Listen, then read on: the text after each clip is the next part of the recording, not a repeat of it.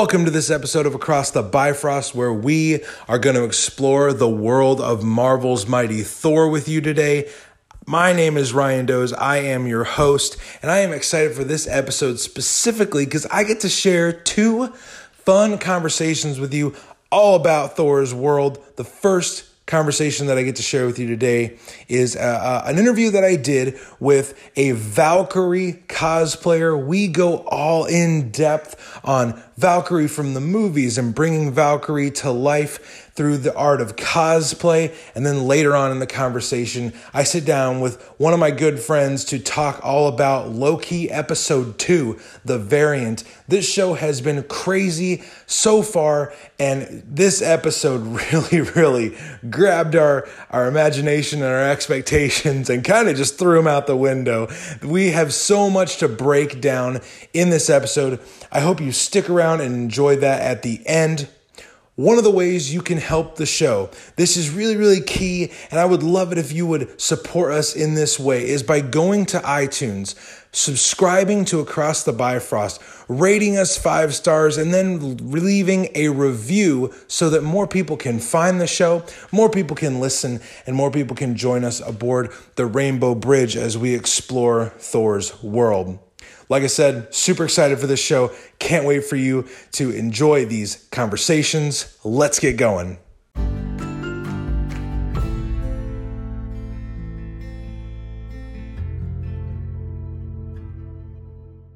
Welcome, everybody, to our interview for the week. I am super excited to have another awesome guest on the show. I have another cosplayer lined up for you to hear us talk today. She is going to introduce herself in a second, and then we're going to jump in and get rocking and rolling with our interview. So, esteemed guest, introduce yourself. Let us get to know you here. Well, hello. I am Rebecca, but most people know me as Quick Cosplay or as Quicksilva when I'm gaming. That is an awesome handle, by the way. Okay. Quicksilva? That is cool. Yeah, it's like a weird backstory. I've been Quicksilva for a really long time. But yeah, I mean, I guess introduction about myself. As you mentioned, I'm a cosplayer. I'm also a gamer. I am a mom of 2 boys. I homeschool my kids. Oh my gosh. It's crazy, but it's really nice because it allows us to live the freedoms that we want to live. My husband works remotely and he travels quite a bit. So by being able to homeschool my kids, I'm able to travel and have a very flexible schedule. I mean, what kid doesn't want to do homeschool on the beach and then go surfing afterwards? You know what I mean? I'm just saying, I would have loved that for my childhood. This kid wants to. I mean, it's definitely hard sometimes, but it does have its benefits. Pros and cons. Yeah. So I do that full time. So I am a full-time homeschooling parent. However, I do also professionally do modeling. My boys do professional modeling as well, which is another thing that helps with our homeschooling. Yeah. Is we have auditions or commercials or ads that we have to shoot for. So being able to homeschool, we're able to take our learning on the go. So that's kind of it. I'm a lover of sugar. And I'm a lover of sugar. Lover of beaches. There's so much in there that I know we're going to circle back around to. So much, yeah. But I like to ask my guests, where in the 9 realms do you call home? I call northern suburbs of Chicago home. So, okay. I don't live in Chicago. I don't ever want to claim that. I used to live in the city, and you say you're in Chicago, you better be in Chicago. Like, that's my whole thing. So I am not. I'm in the burbs. I live there now. Okay. So north side, you're in Cubs territory then. Yeah. Honestly, I'm not really a big sports fan in general. I mean, the closest thing to sports that I watch will be soccer because I'm Brazilian. So you have to watch soccer. So like World Cup kind of stuff, like some of those games. But other than that, I've never I've been an athlete almost my whole life, but never a big fan of watching sports. Okay. So I get that. Sorry, guys. No, that's fine. I'd be really shocked if the listenership of this podcast, this Thor podcast, was like, "What do you mean, man? She's not a sports fan." That would be, I know, honestly, a weird cross section. I know, yeah. No sports for us, but lots of other fun, nerdy things that we enjoy. So you said, your life is you're a mom, you're a full-time mom, raising kids, modeling, man. That's quite a day job. You're like, yeah, I get paid for people to take pictures of me. That's it's way more nuanced than that, I'll bet, but. Yeah, I mean, let me clarify here. I'm not a supermodel or anything like that. I'm only 5'4". I'm short. You and Heidi Klum don't hang out. Yeah, it's just because when I say that, people are like, "Well, you don't look like," because people think model, they think like runway modeling or like swimsuit lingerie. I don't do that stuff. I'm what they call a lifestyle model. Okay. So I'm your mom at the store. I am your manager in an office. I am your customer shopping for a couch at the Room Place. Like, I am that kind of a model. So I'm your typical, average thing. So those are the kind of, Groupon. I've done those kind of things. Oh, okay. So it's like people are supposed to look at you and be like, man, if she can buy a couch, then maybe I can. Yes, I'm the friendly face you see. Oh, okay. Say, hey, guys, I shop here. You should shop too. I'm supposed to be the inviting individual. Okay. To bring people in. Well, you're an everyday hero, helping people make decisions. Yeah. Speaking of, you said your life is full of so many of these nerdy things, and I can't get over how awesome that gamer tag is. Quicksilver, that's so cool. But I came across you, so we have a mutual acquaintance. Actually, the first guest we ever had on Across the Bifrost at Becoming Thor. He did these group shots, you and he together, where he was Thor, you're cosplaying as Valkyrie, and I was just like, oh my gosh, she looks like she stepped out of a movie. So, and I even said in that interview, I was like, you're very welcome. I even said in that interview, I want to talk to her. So I've got. I heard that. I was like, oh my gosh. Oh my gosh, stop. Thanks for coming, Thor, by the way, for the shout out. And I was so oh my gosh, it's so nice. He's a great guy. That is so great. Looking through your own content on your page made me want to ask, when did you start cosplaying? What inspired you to start cosplaying? Kind of tell us your origin story. Oh, my origin story. Well, I began my journey into cosplay life back when I was a poor college student, where I was broke. We've all been there. Broke. Oh yeah, I mean, I was a big anime fan, big anime nerd back then. It was pretty much all I watched. It was back when you remember when Netflix used to still have the DVDs and you had to I would have the subscription. Yes. And I would be flipping, I had Crunchyroll, and I was just flipping through all of my animes and watching Netflix and watching them as soon as possible so I could get my next one. So I was super into my anime life back then, still really big into gaming. And I went to ASUN for the first time, the Anime Central convention. Okay. And I dressed up as Orihime. And this was back in 2007, 2008. Okay. So I did the best I could. I put together the cheapest costume that I could. I couldn't afford a wig back then, so I literally dyed my hair a horrendous orange to be Orihime from Bleach. It was pretty hideous. It wasn't even the right shade. It was just, I was like, you know what? I'm going to do my best. And it's like a DIY cosplay. Oh yeah, it was a good old time. And then the second cosplay I ever did before I took a really long break was my Lara Croft from Tomb Raider. I absolutely love Tomb Raider 2. It was one of my favorite games.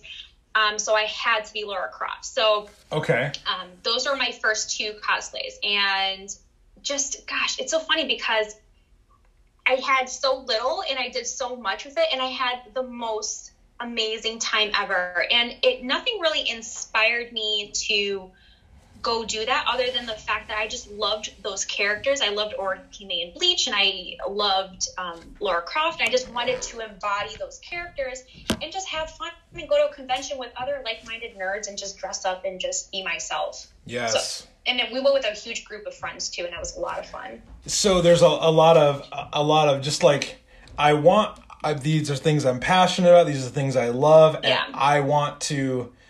I want to kind of, literally, I want to wear that. I want to put that on and see what it feels like to be this character. Yeah, it was so interesting. I putting on, because Orihime was my first, so putting that on and going in with the group, and one of my friends from college dressed up as Chad. So I'm not sure if you've seen Bleach at all, but he has like this cool arm. He has like a Hawaiian shirt, like shaggy hair. I know like, what character you're referring to, yeah. Yeah, he looks exactly like Chad. He completely nailed that. And we were both like, again, like closet cosplay kind of a situation. And it was insane. It was so unreal coming into this big, and it was the first time I've ever been to a convention. So being surrounded by other Bleach cosplayers, and Bleach was super big at the time. Yeah. And it was just like being welcomed to a family. I had like people running up and hugging me, like Ichigo's like coming up out of nowhere and be like, Orihime, and hugging me, picking me up. And I was like, oh my gosh. But it was like, okay, you know, like it was as if we transformed or transcended in some way. We got to become who we loved in these movies and, you know, games and series and things like that. That's the power of cosplay, really. Like, people are no longer just normal. You feel like a whole different individual, which is so amazing. And that, just so you know, listener, that is the quote that I'm pulling from the episode. That's the power of cosplay. Cosplay. We are so hey, listener, you got way more Bleach talk than you thought you were in for today, but that's like that's the extra. Sorry, that's the extra credit. You guys get that for free. So we are here to talk really about your approach to Valkyrie, and and those of you that like, man, if you've seen Ragnarok, you got to go look at her page like right now. Stop the recording. I don't mind. Rebecca doesn't mind. You just need to go look at that. But I wanted to know before we dive into the kind of the nuts and bolts of your approach. Yeah. What are some of your first memories of Thor and his world? Because that's why this podcast exists, just to explore his world. What are some of your first memories of him and his supporting cast? We've always, you know, I grew up, you know, my dad was a fan of superheroes. I've always kind of known about Thor in terms of from a distance through comic books and things like that. I wasn't a big comic book reader personally because, like I said, I had other interests. I was really big into anime and gaming. So comic books didn't really come into my life or into the radar until after college, like into my adulthood when I started meeting other cosplayers and things like that. Like all of the MCU films, like that's kind of how I really was more introduced into like Thor, the character in a deeper sense, was through the films. Yeah. So that's kind of it. Like I didn't read too many of the comics, but I did have a surface idea of who Thor was. I knew he was Odin's son, and that was kind of God of Thunder, and that's about it. I think though, that's how I was introduced to the character. I had this peripheral knowledge of him, but then like, man, that those movies started hitting, and I was like, oh, this guy is someone I should know more about. Right. So then what drew you to the specific character of Valkyrie? because she shows up in Thor Ragnarok. She's existed for a long time, and the concept of the Valkyrie has existed for a long time, even to like Norse mythology. But in comics, they've existed for a long time. Why was Rebecca drawn to that character? And then, you wanted to put that character on. Walk us through that. Right. Absolutely. I mean, the knowledge that I had of the Valkyrie was very, the Norse, like the Broomhild blonde Valkyrie. So that is a great reference, by the way. Thank you. The limited knowledge that I do have. But, I wasn't expecting to see someone who looked like myself represented as the Valkyrie, for the Ragnarok films.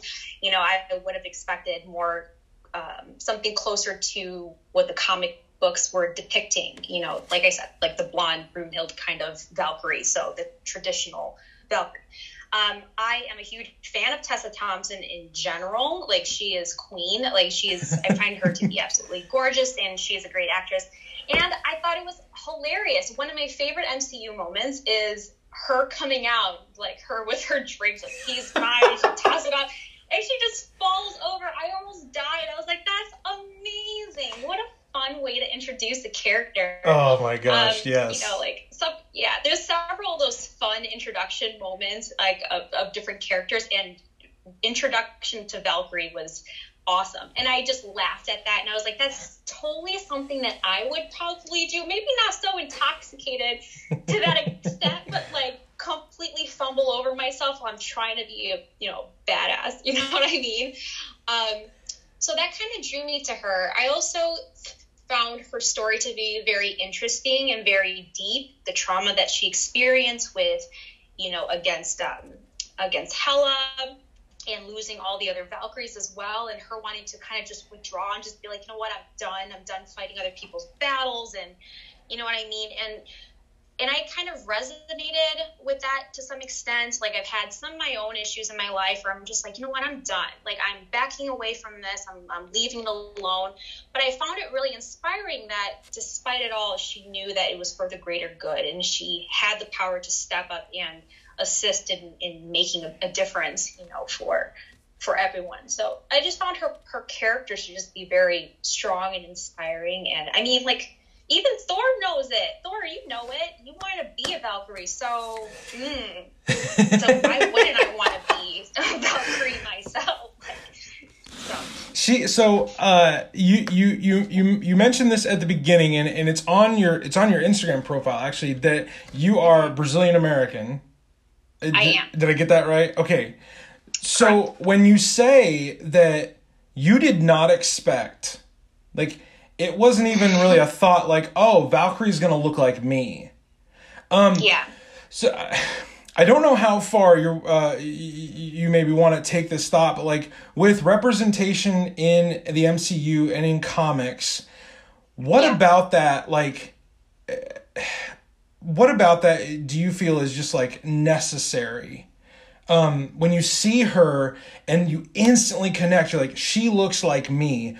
What does that like stir in you on a big screen? I mean, this is a multi-million-dollar enterprise they're doing, and they have just showed you a character that you're like, oh, she looks like me.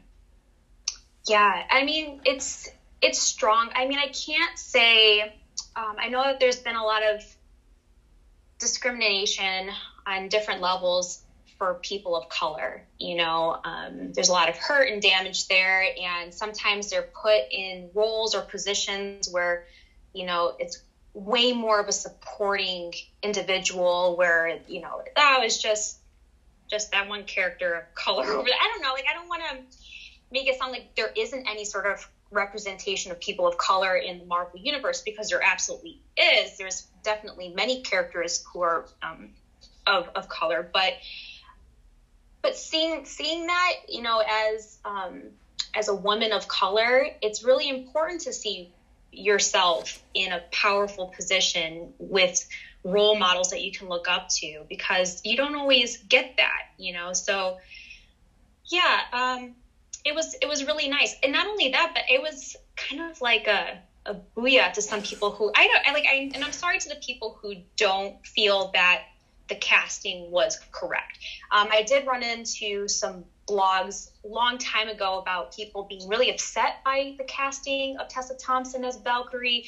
They're like, this is completely inappropriate. I'm like, inappropriate? Why though? Like, why can't she be a woman of color? I mean, the Valkyries were, chosen by Odin. You know what I mean? Who cares what color she is? So I don't know. Like, no, that's awesome. And I still don't quite know if the Valkyrie in Thor Ragnarok, and you can maybe enlighten me on this, like, was she supposed to be technically the Valkyrie, or was she just a Valkyrie? So that's actually a great question, and I was actually thinking about that today, but just preparing for our chat. I think, in my opinion, that the reason why we refer to her as Valkyrie is because she's the last remaining Valkyrie. She carries on the name for all of them that are no longer there. It's like, to me, I interpret it as more of a memorial, because when Thor realizes, like, oh, you're one of the Valkyrie, you almost see this look on her face, like, no, I'm the only one left. Yeah. And that's why maybe she goes by the Scrapper name in the beginning, and then when she puts on the white armor, and that's such a great scene. I'm sure we'll get to that. That's how I've interpreted it. Speaking of interpretations of the character, I'm sure we'll come back to Tessa Thompson, because she is, again, phenomenal actress, and she's done so many great things even outside of Thor. But when you decided, I'm going to do this character, how did you decide to approach the character? I tried to approach her pretty close to film, and I know that some cosplayers, I know that becoming Thor, he's fantastic at just embodying the just essence of Thor, which I find to be fantastic. Like, and I listened to the interview too, and I can attest, like, he can stay in that character. He just oozes that superhero aura, and I just applaud him for how kind and wonderful of a human being he is, and how giving he is. So for me, I take that strength that she has. So I do love the strength that she has, and I try to just kind of stick to the attitude that she had throughout the film, and try to stick close to the script almost that I was presented. Like, she did such a fantastic job of laying out this character for me to embody. I just kind of stuck with that. But there's definitely some difficulties staying in that, because I am such a goofy, bubbly person, and I'm not super moody. So, like, me trying to be hard all the time, like, half the time, like, when I'm taking photos with other cosplayers, especially with, like, Loki and things like that, I'm just, like, cracking up where I'm supposed to be, like, serious, like, so I have a really hard time staying in that character. But I just try to approach her from a place of strength, and of hurt, and of revenge, and of justice, and just so much female energy. Because I mean, like you've already said, like, she is definitely a wounded character.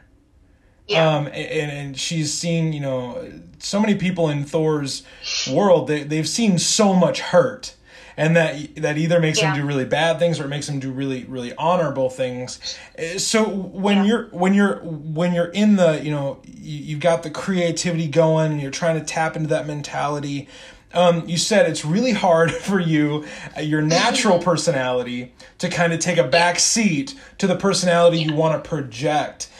So is there anything where, like, you're like, man, maybe I don't want to do this aspect of the character movie specific, and maybe I just want to put, like, my Rebecca stamp on it? Like, is there any aspect of the character when you're portraying her that you're like, no, that part's mine?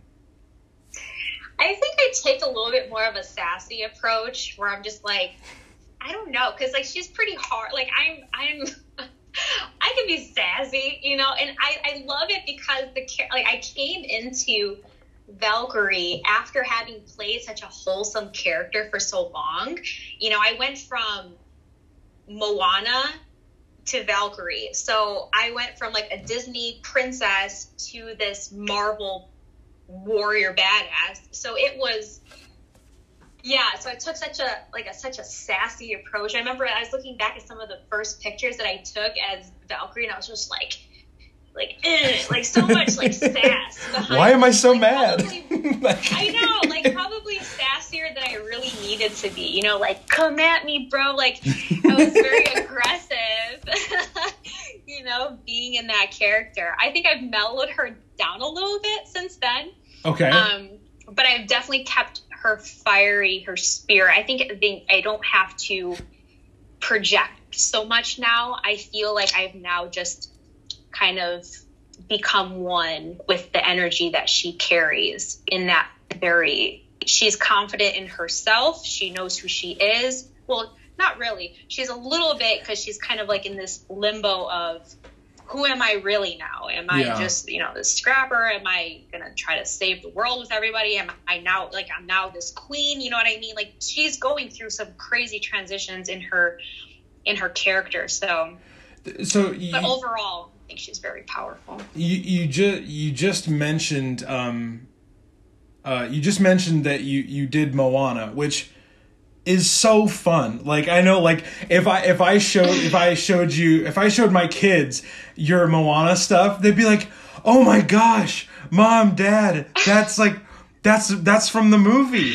Yeah. So I'm just quickly, what are some of the other characters you've portrayed and really put a lot of effort and work into? Probably the one that I put the most effort into, because I didn't get a sewing machine until about a year and a half ago. So a lot of some of the things that I worked on, I had commissioned. Specifically, I had my Valkyrie cosplay commissioned. However, just with the way that measurements work, especially with like women and our shapely bodies and whatever, things need to be changed and altered. So I had to do a lot of like altering myself and tailoring to fix it. But I had to do a lot of that stuff by hand at the time.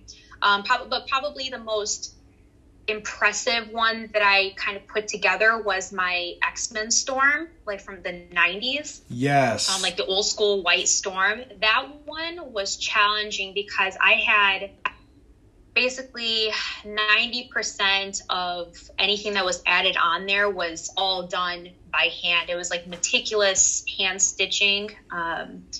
And that was intense. That was really hard. And I was really proud of that particular cosplay because I made it almost from scratch. Like that bodysuit I had purchased, so it was like a white bodysuit, but everything else, like all the ribbon, the lace, the things, I did that all by hand. So I was really proud of it.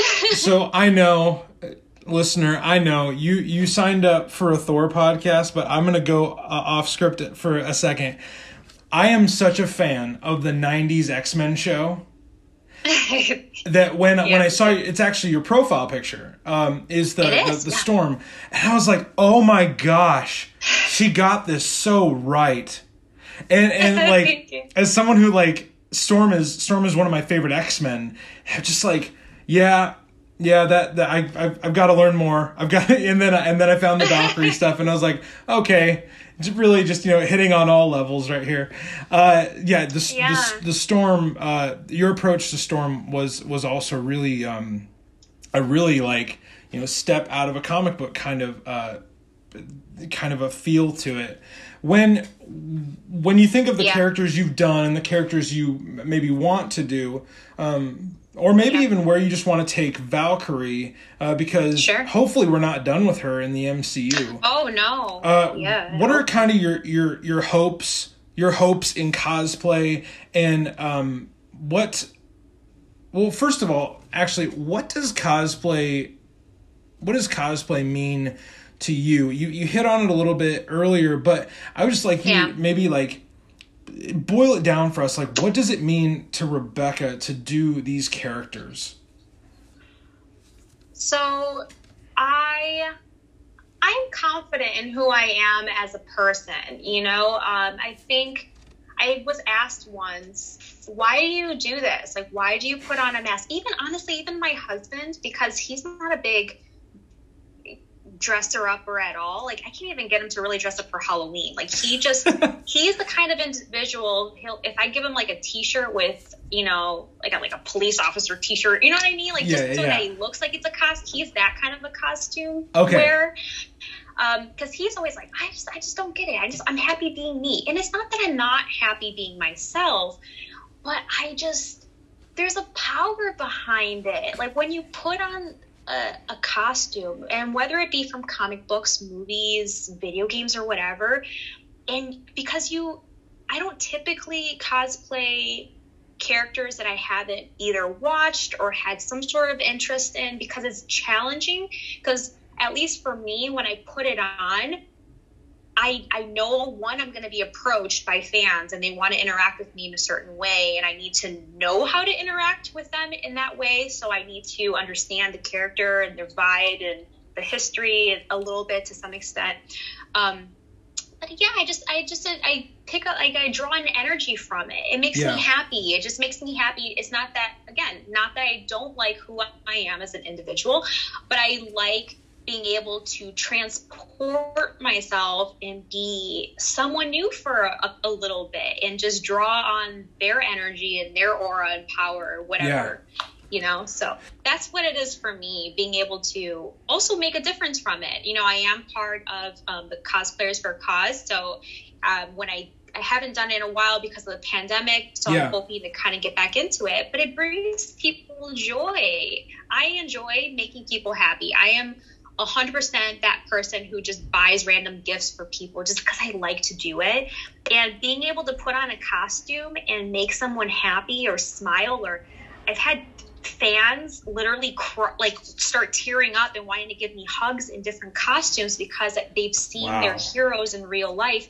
That's amazing. Like, the fact that you can emotionally connect with somebody in that way just because you've taken the time or effort and stepped out of your comfort zone to put on a costume as an adult, you know, like, as, you know what I mean? Because that's difficult too. It's not necessarily always easy to put on a costume and go out in public. I'm still a normal human being. I kind of sometimes wonder what people are thinking, like, this lady's crazy. But at the same time, the benefits always kind of outweigh the discomfort or the fear that I might feel is making people happy through it as well. Yeah, no, so it's a lot. It hits on kind of, again, a lot of what these characters, yes, they are fictional, but that doesn't mean they're not real. Right. Like, we know, like, we sit here as two adults having what some people would consider maybe a childish conversation, and we both we're having this shared experience over a character we didn't create, we didn't we didn't draw, we have never written for, we've never acted as Tessa Thompson has, like, but when we see visuals, I think there's something really powerful in being able to see something that you really never thought would come to life through another person's interpretation. I love that. Is there any, speaking of like where you might want to take the character, do you have any hopes for your cosplay, or maybe like goals that you want to do with it? Yeah, I don't really, in terms of goals that I have for Valkyrie, I'm not quite sure. We'll see. You know, we have the Thor Love and Thunder coming up. Yes, we do. We're going to see her. I know, exciting, right? So we will see her, you know, come into her own, you know, new role through this. If I'm not mistaken, there's like love interest there, which is pretty interesting, you know, with Valkyrie. I know I read, like, I didn't go any deeper because I didn't want to spoil too much for myself. I was thinking, I heard somewhere that Jane Foster might be a crush interest for Valkyrie, which is really cool. Interesting. You know, being someone representative of, you know, the LGBTQ community, you know, that's awesome, having a superhero there and a woman of color. So it's she's like breaking some barriers that are really exciting. Yeah, I see her shipped with Carol Danvers, Captain Marvel, a lot on Instagram, and I'm like, okay, you're making certain like fangirls and fanboys be like, okay, if you don't make this happen now, like, right? But, I know, I don't know for sure. It was just one of those things I like quickly read on. I was like, oh, interesting, and I just stopped because I don't want to go. I like to be surprised. I just want to be surprised by what's coming. So We'll see. So, I mean, in terms of, I will always try to follow the Valkyrie character moving forward, and I will definitely be cosplaying further and getting new outfits. So I'm definitely excited for that. So we've talked a lot about your approach to your portrayal based on another actress's portrayal of the character.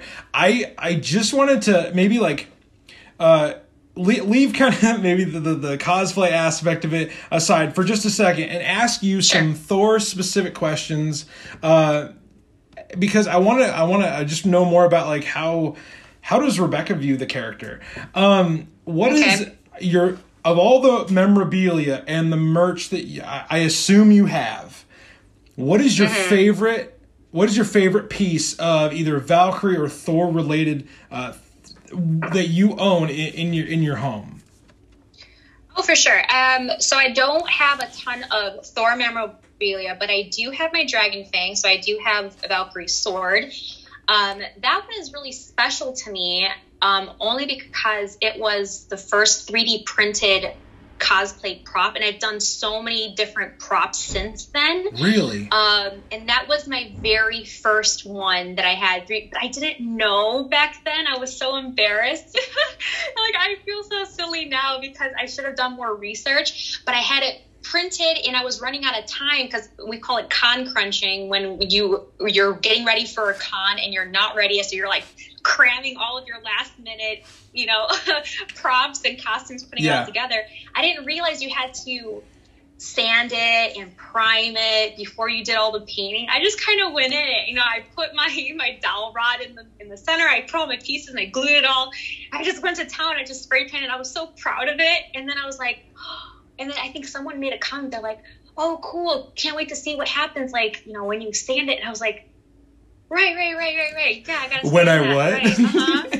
Yeah. It was like, and I tried to fake it till you make it. I was like, oh, okay. Yeah, for sure. Yeah, no, I'm just going to redo this later, This was like a rough draft. Actually did.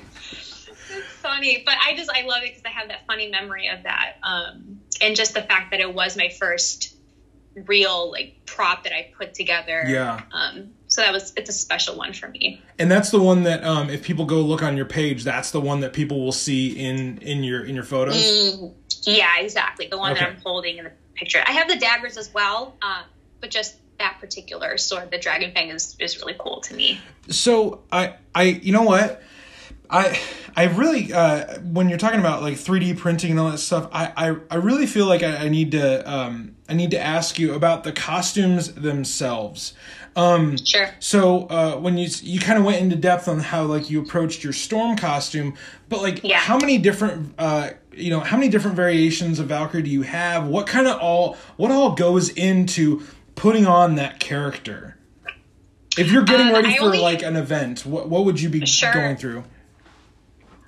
Well, I am the type of cosplayer that will rewatch a movie, or I'll listen to a soundtrack, or I will literally put myself emotionally back into the character before I go out in the character. So back when I was doing Storm, I was rewatching, the old 90s X-Men series, when I did Moana, and I literally dressed up as Moana for kids' birthday parties for almost 2 years. It was a year and a half. Oh my gosh. I listened to that soundtrack every single weekend when I was going to each and every event. I listened to the entire Moana soundtrack on the way to birthday parties, just because it just helped me be the character again. You know, like it put me back emotionally so that I could take that energy and project it out to the fans and to whoever was watching.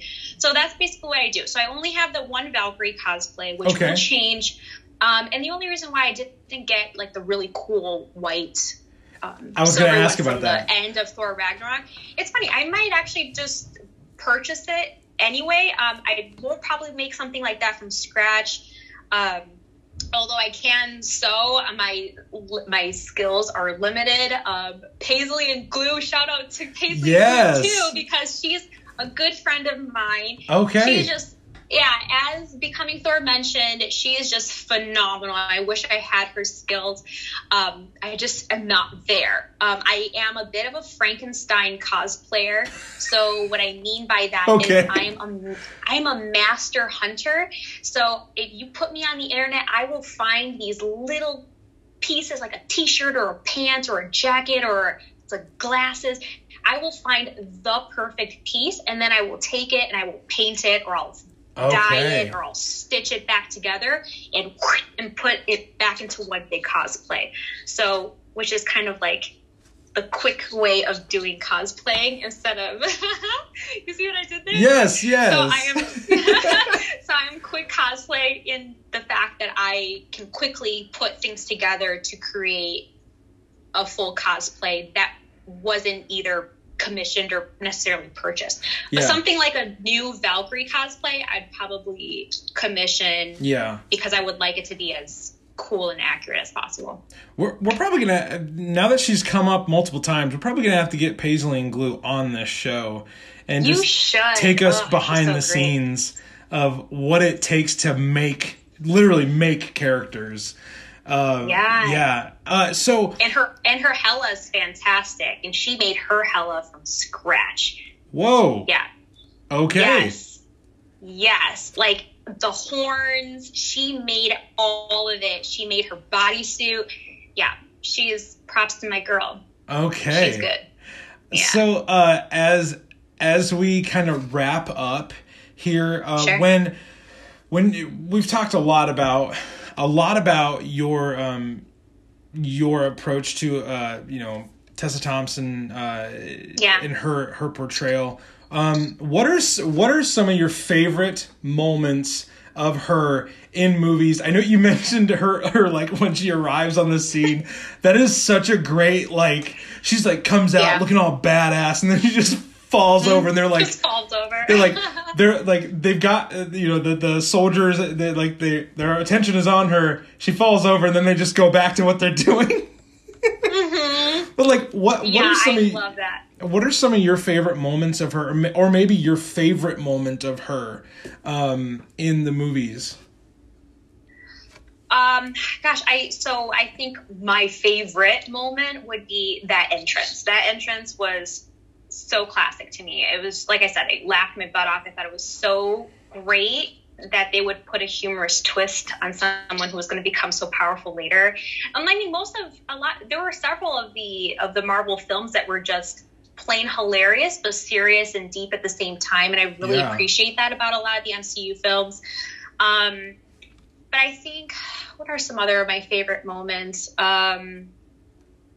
I think her kind of stepping out and in her battle armor, teaming up with Thor at the end against Hela was really awesome. The moment where she is standing on top of the mountain, or on like that over the, I'm talking the cliff, with Thor, and he's talking about how she's going to take over, and she's talking about how she's going to there's going to be changes around here. Like, that's deep. Like, bring that whip, girl. Like, absolutely. Those are also great moments for me. But she's just fantastic in general. Just so cool, collected, and I wish people could see your face right now because you got all like starry-eyed. So Rebecca, as we wrap up here, I want to give you an opportunity just to plug your own stuff, maybe other things that you're involved with, some of your groups. Just take it away as we close out this interview. Sure. So again, you can find me at Quick Cosplay, and it's Quik Cosplay. So there's no C in there. It's a big mistake. No.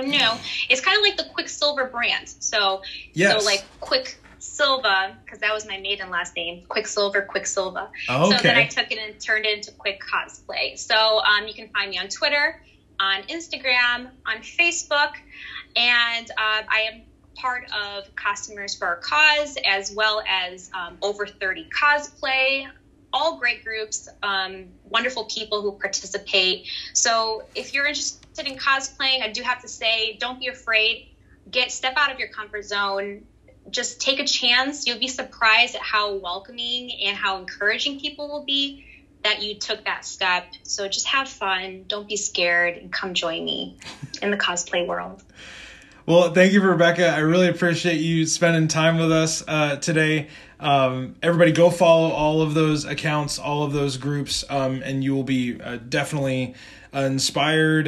You will have a lot of fun just looking at how she approaches all these characters. So, Rebecca, we will see you down the road. Thank you so much for having me. Bye, guys.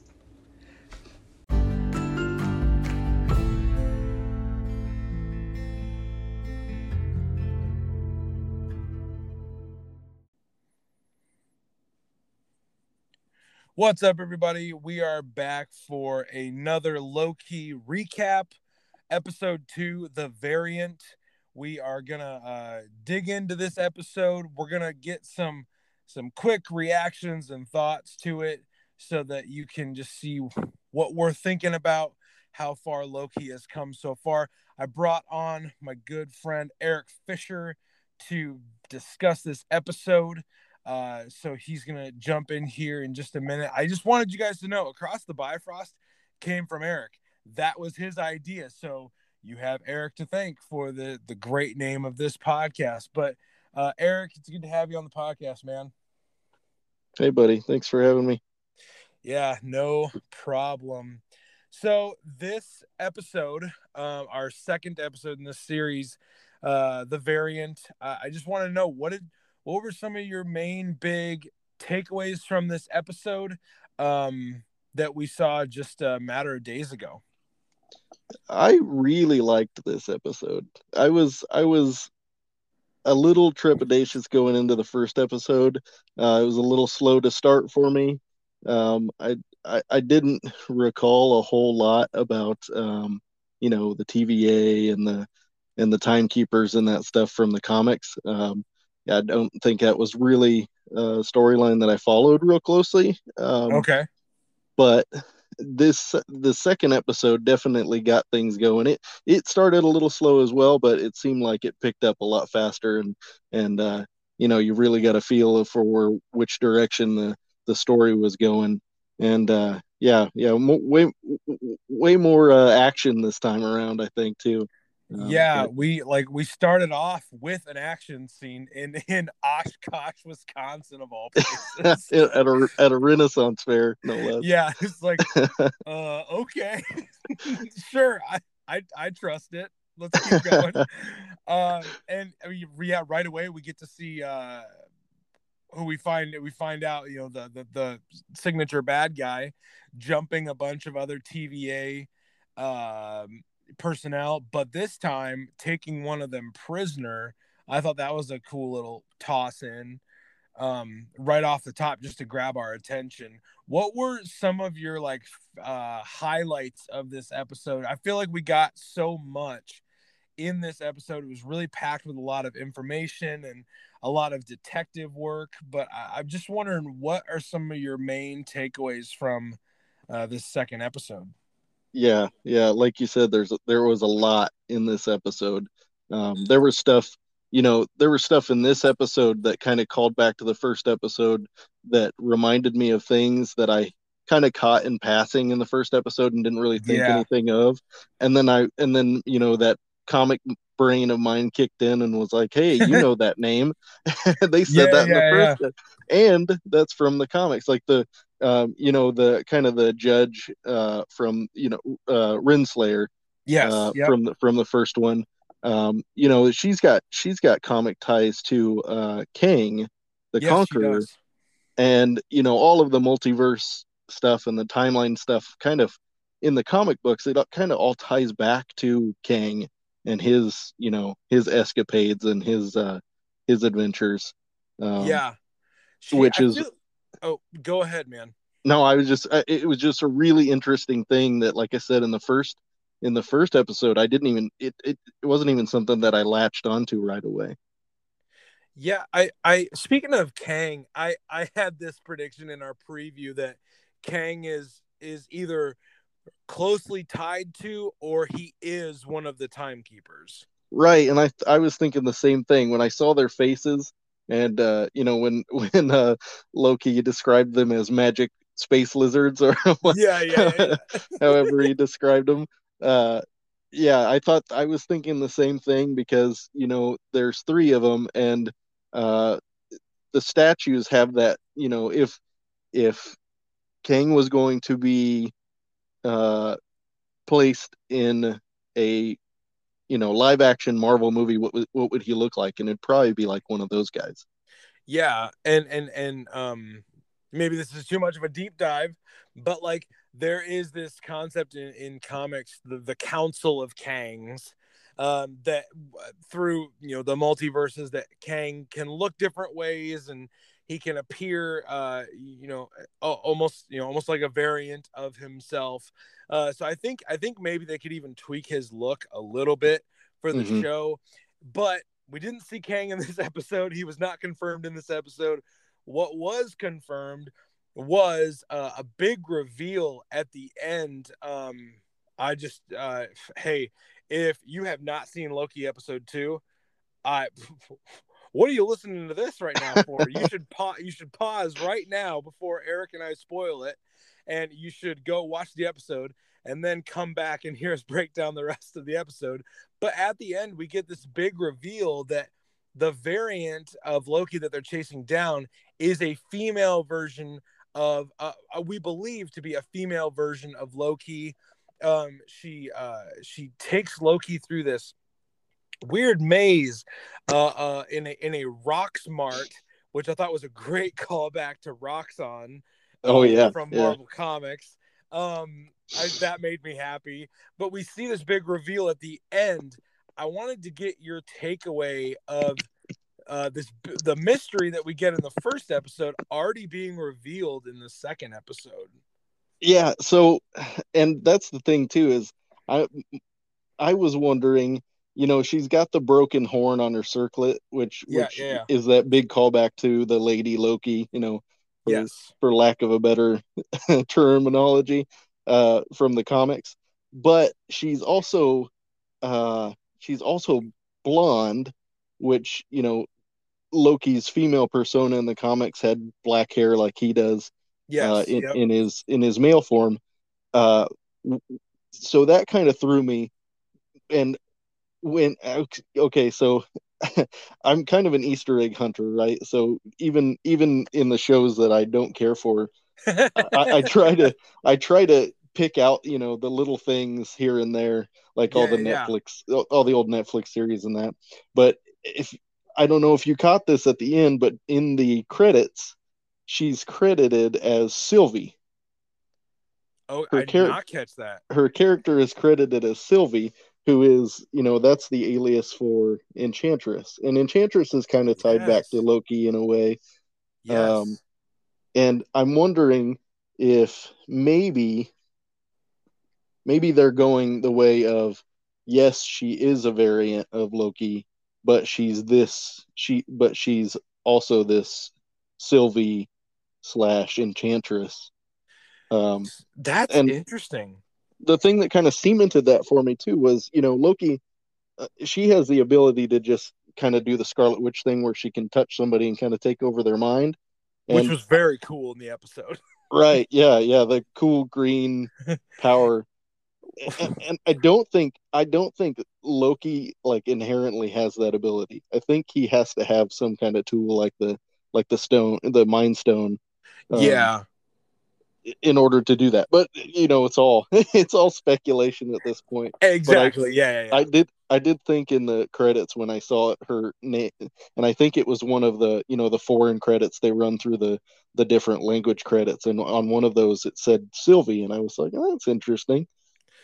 I'm a big fan of Amora the Enchantress Mm-hmm. from the comics. I I actually just recently bought an Amora cover of an old Thor comic, and I was like, "Why'd you buy this one?" It's like, it's got Amora the Enchantress in it, and it's like just went over the person's head, and I'm like, "Just you wait."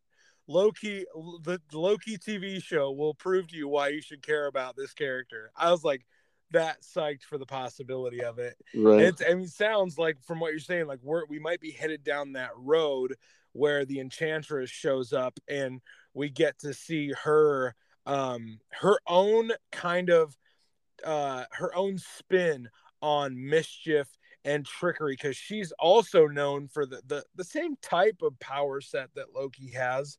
It's very deceptive and Right. very she's very conniving.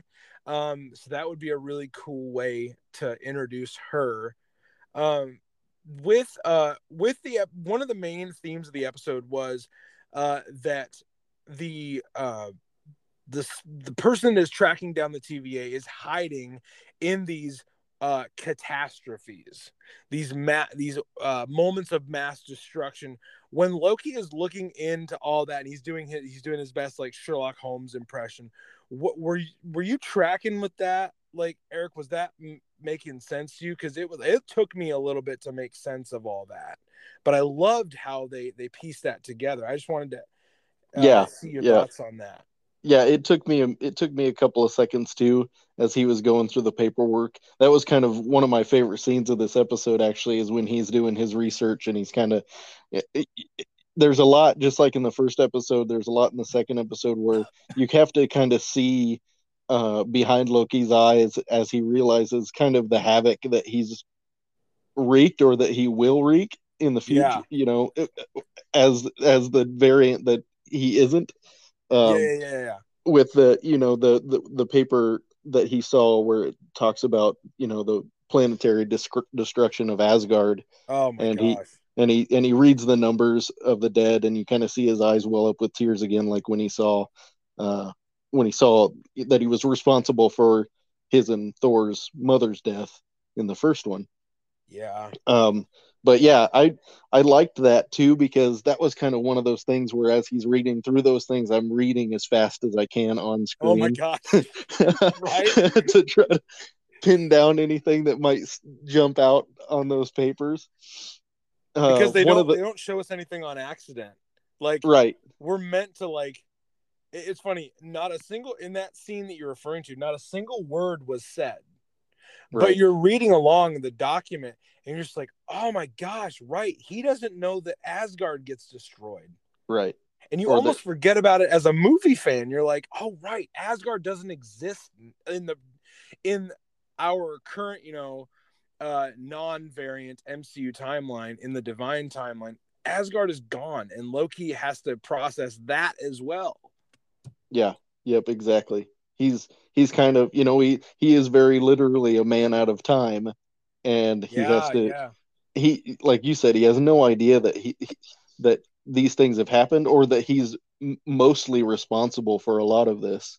um he has to kind of come to terms with that without being that Loki, which is it's kind of a crazy concept. I mean, the whole TVA thing to me is really crazy. And It, the more I think about it, the more I like it. yeah. There's so with the TVA, I said it last recap of episode one. I alluded to it in the preview. I think we're gonna get a point in this series where um, the TVA is revealed to not be up to such honorable goals, Yeah, I and think you're right. I don't think it's like Renslayer's fault. I don't think it's the Hunter's fault, or even Mobius's fault.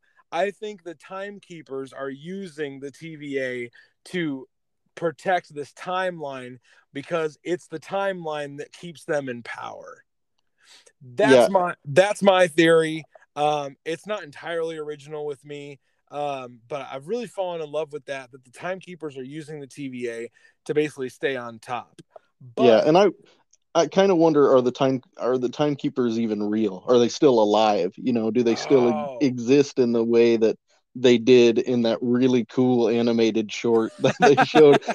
I yes, I don't know about you, but I would kill for a Marvel animated series in that animation style. yes.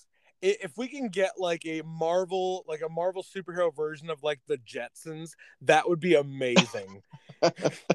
I really liked the comic style that they showed the timekeepers when they were talking about the original multiverse and how they thread it back together.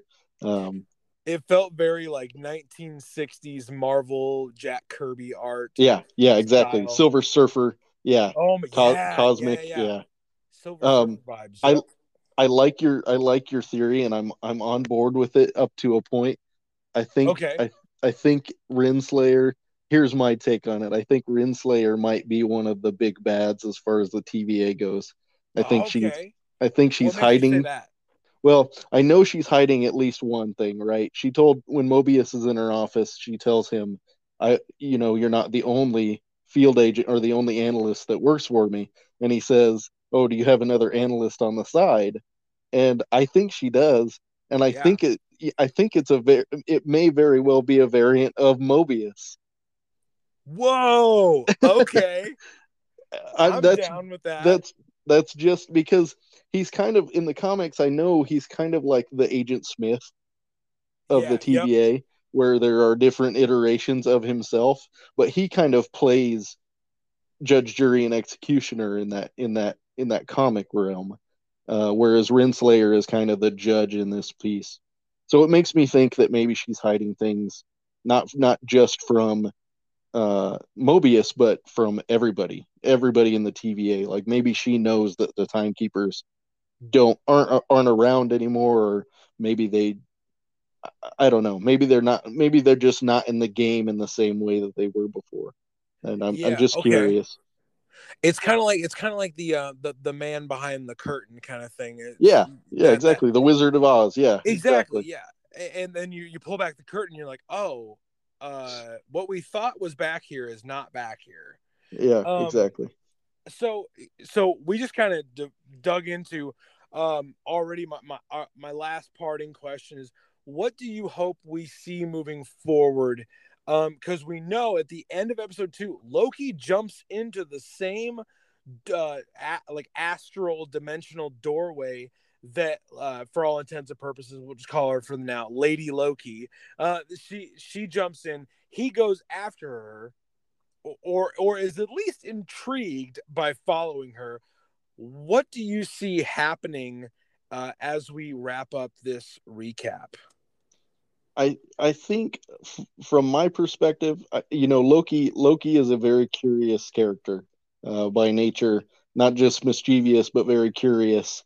And I think his primary objective of following her through that door was maybe not to betray the TVA directly or Mobius directly, Yeah. but more to say, "Hey, I need to know what she's doing because if she is a variant of me, I need to know why she is who she is, and she's not just Loki." Um, and I think he has a grasp of what she's capable of, and he might realize that she might be more powerful than he is, or more than he's willing to give her credit for. Um, Yeah. and from the trailers, this is just the tip of the iceberg. We're going to Oh see yeah. Loki in all these different roles. Um, and one of the things that I'm very curious about is, not only how is he going to avoid the TVA jumping through these doors, but also how is he going to avoid the wrath of his brother? Is that going to come into play? Ooh. Because Thor kind of always knows where Loki is. Uh, so some way or another, he knows where Loki is and what he's doing if he's up to no good. So no matter what universe we're in, yeah, that sibling rivalry is still alive and well. right. Yeah, he's still the little brother that's causing trouble. Well, I just real briefly here. I think we are gonna get in this next episode. I feel like we're gonna get a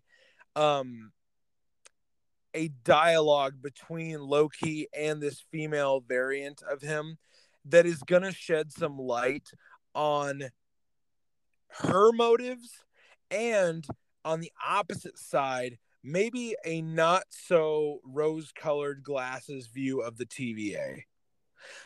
I think she's gonna be like our eyes into the other side of this conflict. Yeah, kind of open Loki's eyes to what's really happening.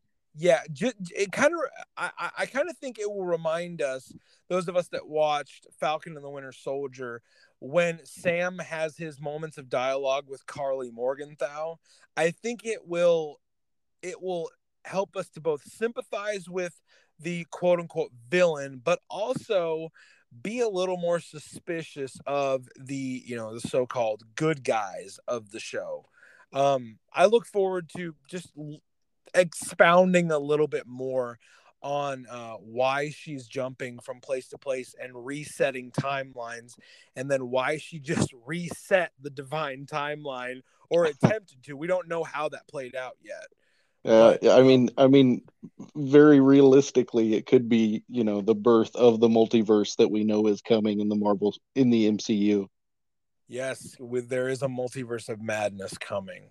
Well, then Quantumania Quantumania, yep, where even Kang is gonna show up.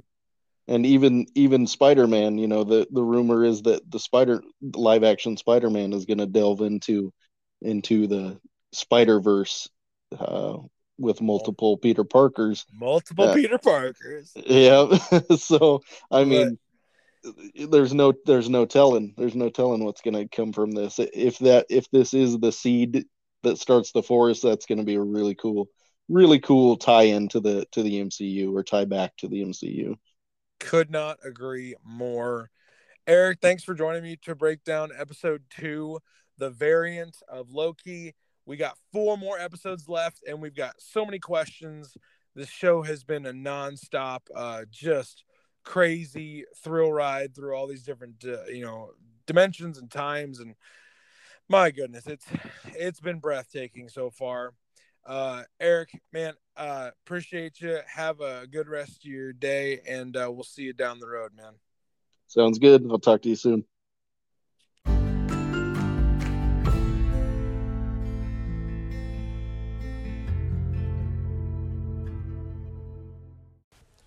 That is all for the show, everybody. I hope you enjoyed both of our conversations today.